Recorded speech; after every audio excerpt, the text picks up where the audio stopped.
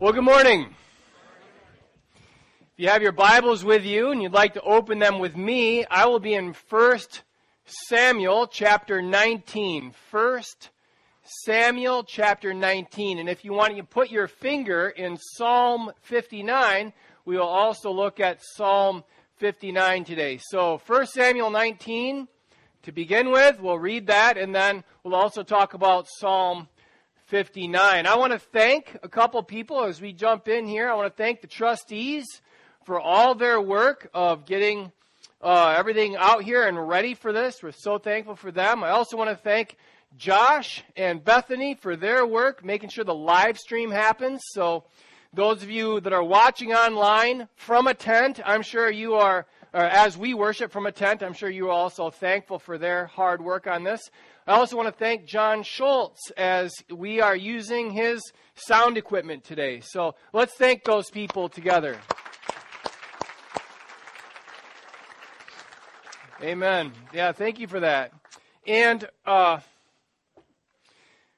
we ended with, "Be still, my soul." Is that ever irrelevant to where you and I live, that we need our souls stilled? I mean, you don't have to watch the news for very long, and if you really start thinking about what you're watching, you get kind of itchy and kind of afraid and mad all at the same time. It kind of seems like things have gone from bad to worse, and in one sense or another, as you look at, sometimes we get more and more divided, more and more suspicious of each other, more and more mad at each other. It seems like things go from bad to worse. But this, of course, isn't just true in the really big stuff that you see on the news, but also little stuff. Let's talk about our families for a moment. Sometimes in our families, things go from bad to worse. Let's say, for instance, that there's a kid in the family. Do you have any kids here? If you're a kid, would you wave your hands at me? Very good, yeah. So, if you're a kid and you don't get your way, does that ever happen? Like, in theory, could that happen, that you're a kid and you wouldn't get your way? And then, because you don't get your way, and you really want your way, you throw a temper tantrum? I mean, that could happen in theory, right?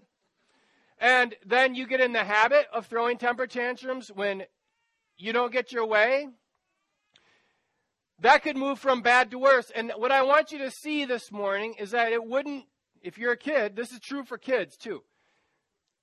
It wouldn't just be going from bad to worse for you. It would be going from bad to worse for you because you'd be developing the habit of throwing a temper tantrum when you don't get your way. And let me tell you, you don't grow out of that. You see your parents sometimes maybe throw temper tantrums. Like, that could go from bad to worse.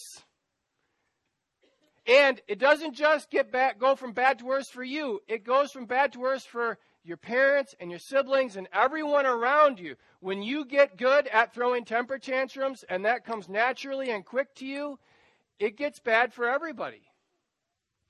I mean, let's talk to this is stereotypical, and maybe I'll get in trouble for this later, but let's talk to moms for a second. Let's say that moms, when things aren't going the way mom wants them to, mom starts to worry. Like, in theory, moms could worry. I mean, in theory, some moms could worry. Well, I mean, is that good? Well, remember what Jesus said about worry. Does worry help you accomplish things? Does worry solve your problems for you? What I want you to see is if you develop the habit of worry when your way isn't being done, when you're not getting your way, and you develop the habit of worry, it's bad for you, and it's bad for the people around you. Is mom more fun or less fun to be around when she's worried? I'll let you answer that question on your own. Okay, let's talk to Dad for a minute. When Dad starts yelling because he's not getting his way, or when Dad starts pouting and going into the corner because he's not getting his way, or Dad starts drinking because he's not getting his way, that's bad for him, but it's also bad for everybody around him. This is what we're going to see today. We're going to see a king by the name of Saul who lived a my way, right away life, who lived a this is going to be the kind of the, if I had 60-point font out here, this would be in 60-point font. He lived a my will be done life. And when he didn't get his way, he tried super hard to get his way, and he did sinful things to try to get his way. And I want you to see how that made everyone else's life miserable. It was bad for him. It was also bad for everybody else. Watch what happens when he tries to live my will be done rather than God's will be done. So we're going to read to you from from 1 Samuel chapter 19. 1 Samuel chapter 19. Saul is the king. And Saul spoke to Jonathan, his son. Okay, so Saul is talking to his son. His son's name is Jonathan. And to all his servants that they should kill David. Sounds kind of extreme, doesn't it? I mean, think about that. He gives them a shoot on sight notice. If you see David, just start shooting. He doesn't want David to take his place as king. And so he's saying, my will be done, I will be king, then Jonathan will be king, David will not be king, and that probably means I need to kill him, so let's kill him. We're still in verse 1. But Jonathan, his son, delighted much in David, and Jonathan told David, my father seeks to kill you. He's given a shoot-on-sight license to us. Therefore, be on your guard in the morning, stay in secret, and hide yourself. And I will go out and stand beside my father in the field where you are, and I will speak to my father about you. And if I learn anything, I will tell you. And Jonathan spoke well of David to Saul his father, and said to him, let not the king sin against his servant David, because he has not sinned against you, and because his deeds have brought good to you. For he took his life in his hand, and he struck down the Philistine. And the Lord worked a great salvation for all Israel. You saw it and rejoiced. Why then will you sin against David, sin against innocent blood by killing David without cause? Hey, somebody that's a kid, which Philistine was Jonathan just talking about? Which Philistine? He was from Gath, Asher. Goliath, that is true. It was Goliath. This is the David and Goliath Philistine. And Saul listened to the voice of Jonathan, and Saul swore, as the Lord lives, he shall not be put to death. Hey, what did Saul just say? Okay, well, we won't kill him then. Never mind about the shoot-on-sight thing. Let's let him live. He's fine. He's our friend. Let's bring him back home, and he'll be safe. It's kind of, we were talking about this with the discussion group, and they said it really reminded them of an abusive cycle where, it goes from abusive to, I'm sorry, I'll never do that again, to back to abusive. Watch how this goes. Verse 7, and Jonathan called David, and Jonathan reported to him all these things. And Jonathan brought David to Saul, and he was in his presence as before. Everything kind of goes back to normal. Verse 8, and there was war again, and David went out and fought with the Philistines and struck them a great blow so that they fled before him.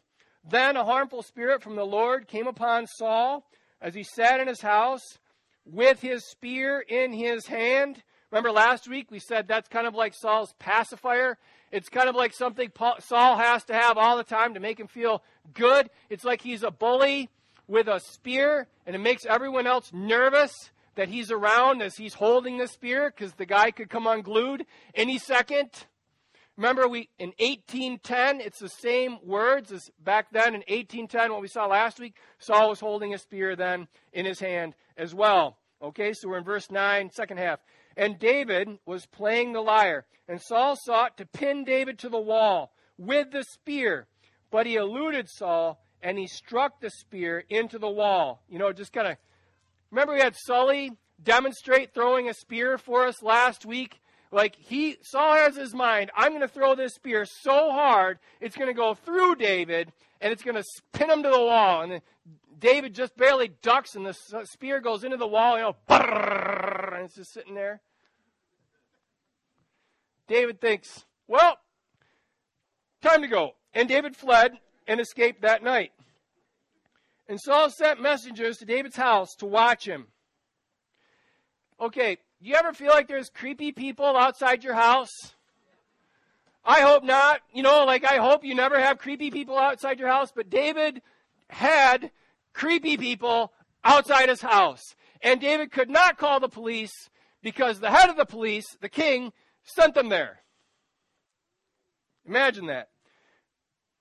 Saul sent messengers to David's house to watch him, that he might kill him in the morning. But Michal, David's wife, told him, if you do not escape with your life tonight, tomorrow you will be killed. So Michal let David down through the window, and he fled away and escaped.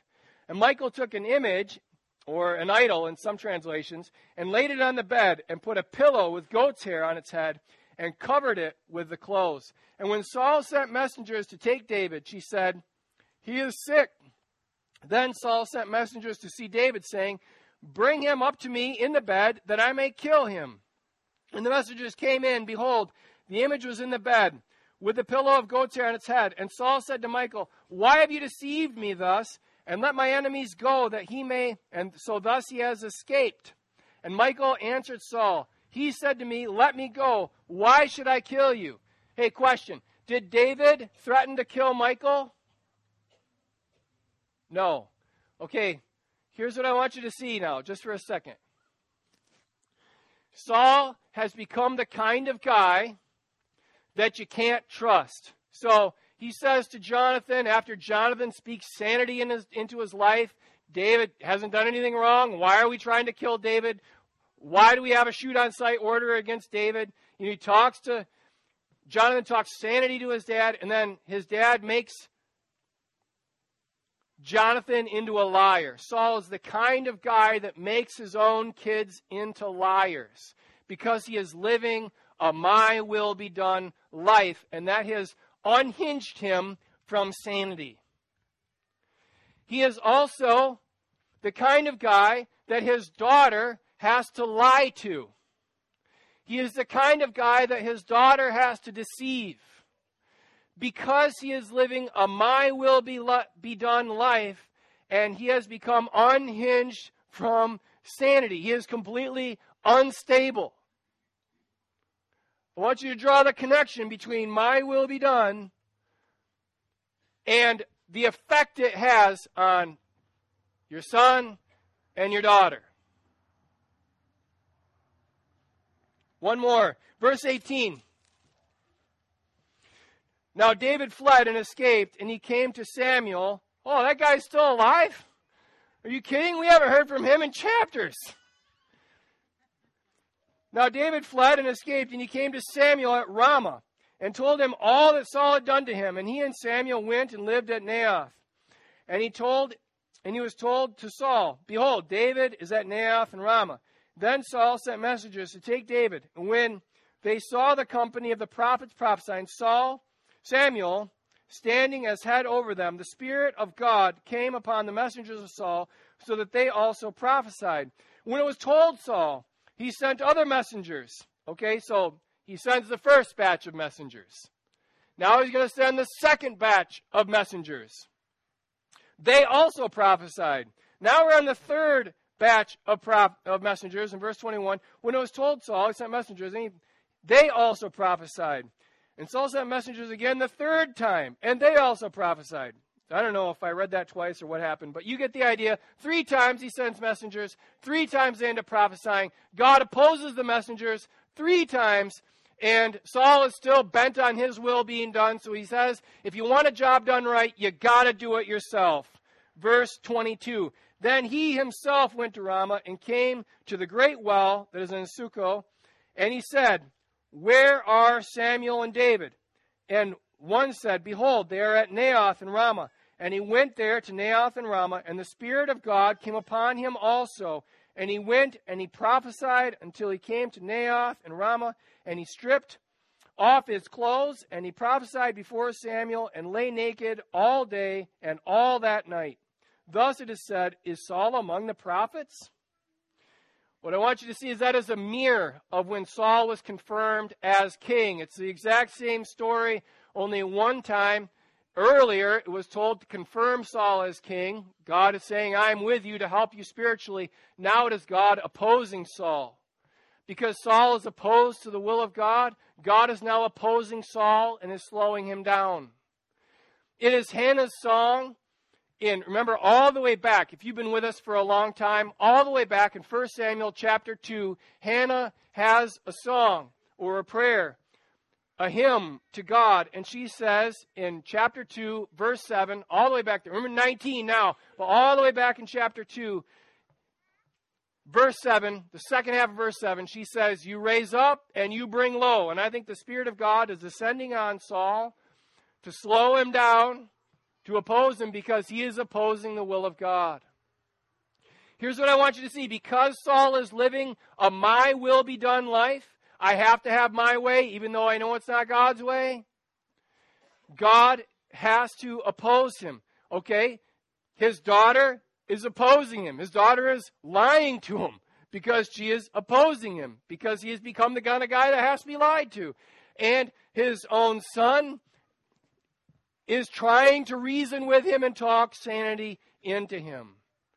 It is not good at all. It will not lead you in a good direction to live a my will be done life rather than a your will be done life.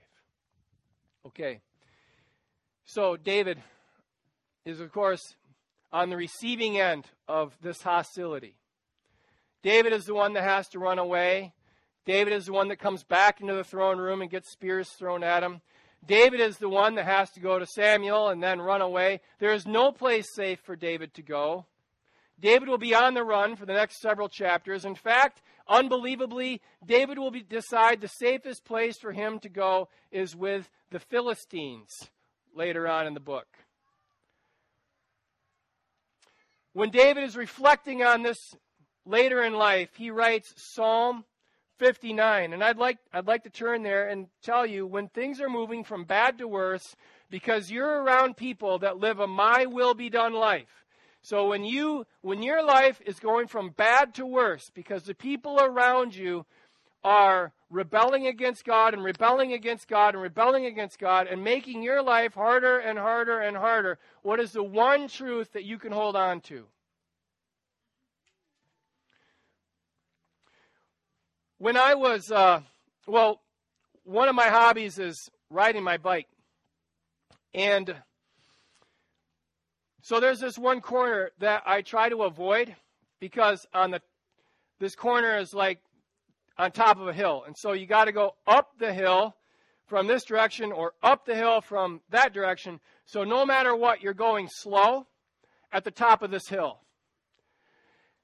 The problem is with that, there's a big angry dog that is not leashed on the top of that hill that loves to chase bikers. So one day, in a moment of, I don't know what, lack of foresight, I decided to take that road again. And here I am coming down, getting ready to go up that hill, and I know what's waiting for me on the top of that hill. But I think, well, maybe this time I'm strong enough, I'm going to go fast enough, the dog won't get me. And so I start just cranking. I mean, I have a road bike. It's set up for triathlon, so I'm down there in the aero position. I am cranking as hard as I can. And but it's uphill. And so I start to slow down. And as I'm slowing down, I hear the little dog start to bark, alerting the big dog that I'm coming. And then I hear the big dog barking. And I see the big dog coming at me. Now, I'm already kind of past the house, but I'm not to the downhill yet. And I see the big dog coming at this angle right at me. And then I see this car coming, and this is how scared I am. I am not for dogs getting hit by cars. I'm really not. But this time I thought, I hope that dog gets hit by this car so it doesn't bite me. I know you're not going to listen to anything else I say because you're like that guy. I'm just being honest. I was really scared. I didn't want to get bit by this dog. And so I'm going up, and the car's coming, and the dog misses the car misses the dog, I don't know, and it's coming, and it just barely misses me. I don't know if I sped up, or if it slowed down, or what, but it just misses me, and I think, oh, I'm safe, because I hear its toenails skid off into the ditch, because it was going so fast, and I think, oh, thank you. So I let up a little bit. And then I hear the toenails on the blacktop behind me. It's coming back. And I'm like, oh, no. And I stand up and I'm riding as hard as I can. And then I get to the downhill and I lose it. That's one dog. When David is writing this psalm, in Psalm 59, he's writing about the time. Well, let me show you. So in Psalm 59, at the very top, it says, to the choir master, according to Do Not Destroy, a miktam of David, when Saul sent men to watch his house in order to kill him. David is remembering a time when there was a whole bunch of guys, creepy guys, outside his house waiting for him to come out so they could kill him. And he'll compare them to a pack of wild dogs that were trying to kill him. And there was no way for him to get away. There is no safe place for him to go. He just has this pack of angry dogs, and he's like, what do you do when there's a pack of angry dogs right outside your house, waiting for you to come out? You got to come out eventually. What do you do? I want to read to you verse 9, and then I want to have the end of the psalm lodged in your mind. He prays in verse 9, "O my strength, I will watch for you. For you, O my God, are my fortress." What do you need? You need to remember that God is your strength. When you're surrounded by evil people that hate you, you need to remember that God is your strength. When you are at the end of it and you know that your resources are not enough, that your strength is not enough, that you can't handle it, that's when you need to learn this name for God. If I could lodge one truth about God in your mind for when things are going from bad to worse, it would be this name for God. Oh, my strength. That's verse 9. That when things are going from bad to worse for you, things are spiraling out of control, and you feel itchy and angry and afraid, that you would learn to pray, "Oh, my strength." And what David says is, God was for me like a fortress so that the angry dogs couldn't get me.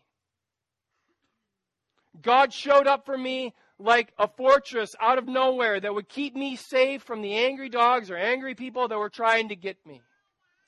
This is what he says again in verse 16 and 17. Why don't you flip over there? 16 and 17, he says, "But I will sing of your strength, which is better than my strength. I'm so thankful that God is strong when I am weak.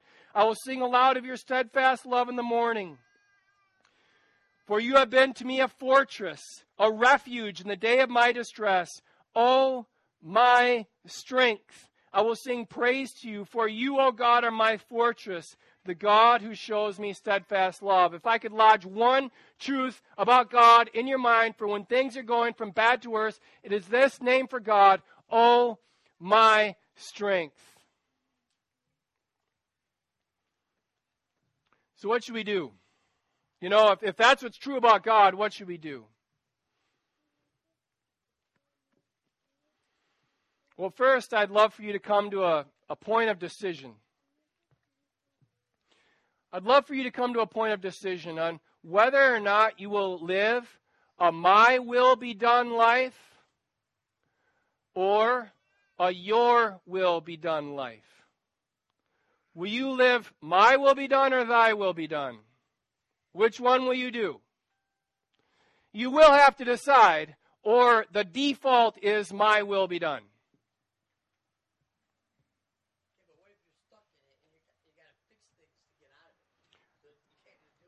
You know, I'm going to talk about that. When I get here, I'm going to talk about that. First, I got to get them to see what you see, and then we can talk about that.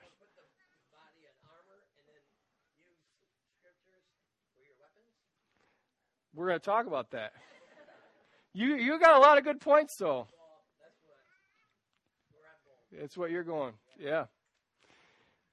So you got to decide whether you're going to live a my will be done life or a thy will be done life. And really, like Damien just said, it's not always an easy decision. And sometimes we build a lot of bad habits and we get going the wrong way quite a ways down the road. But I want you to think about when the resurrected Christ showed up to another guy named Saul. There's another guy by the name of Saul, and he's telling his story to another king. And he says, the resurrected Christ showed up to me. This is in Acts chapter 26, verse 14. And he said, Saul, Saul, why do you persecute me? Now listen, it is hard for you to kick against the goads. Now that means nothing to us because we're not farmers. But what Saul then would become Paul was talking about was when you have an ox hooked up and you tell the ox to go right and you tell him with the goad, go right. And he doesn't want to go right, so he kicks at you. And you're like, well, he can do that if he wants. And then you tell him to go right again. And he kicks at you again. And then you tell him to go right again. And he kicks at you again. And what the resurrected Christ says to this other guy named Saul is, that's hard work. Do you want to keep doing that? Or do you just want to do what I'm telling you to do? How long do you want to fight against me? How long do you want to oppose me?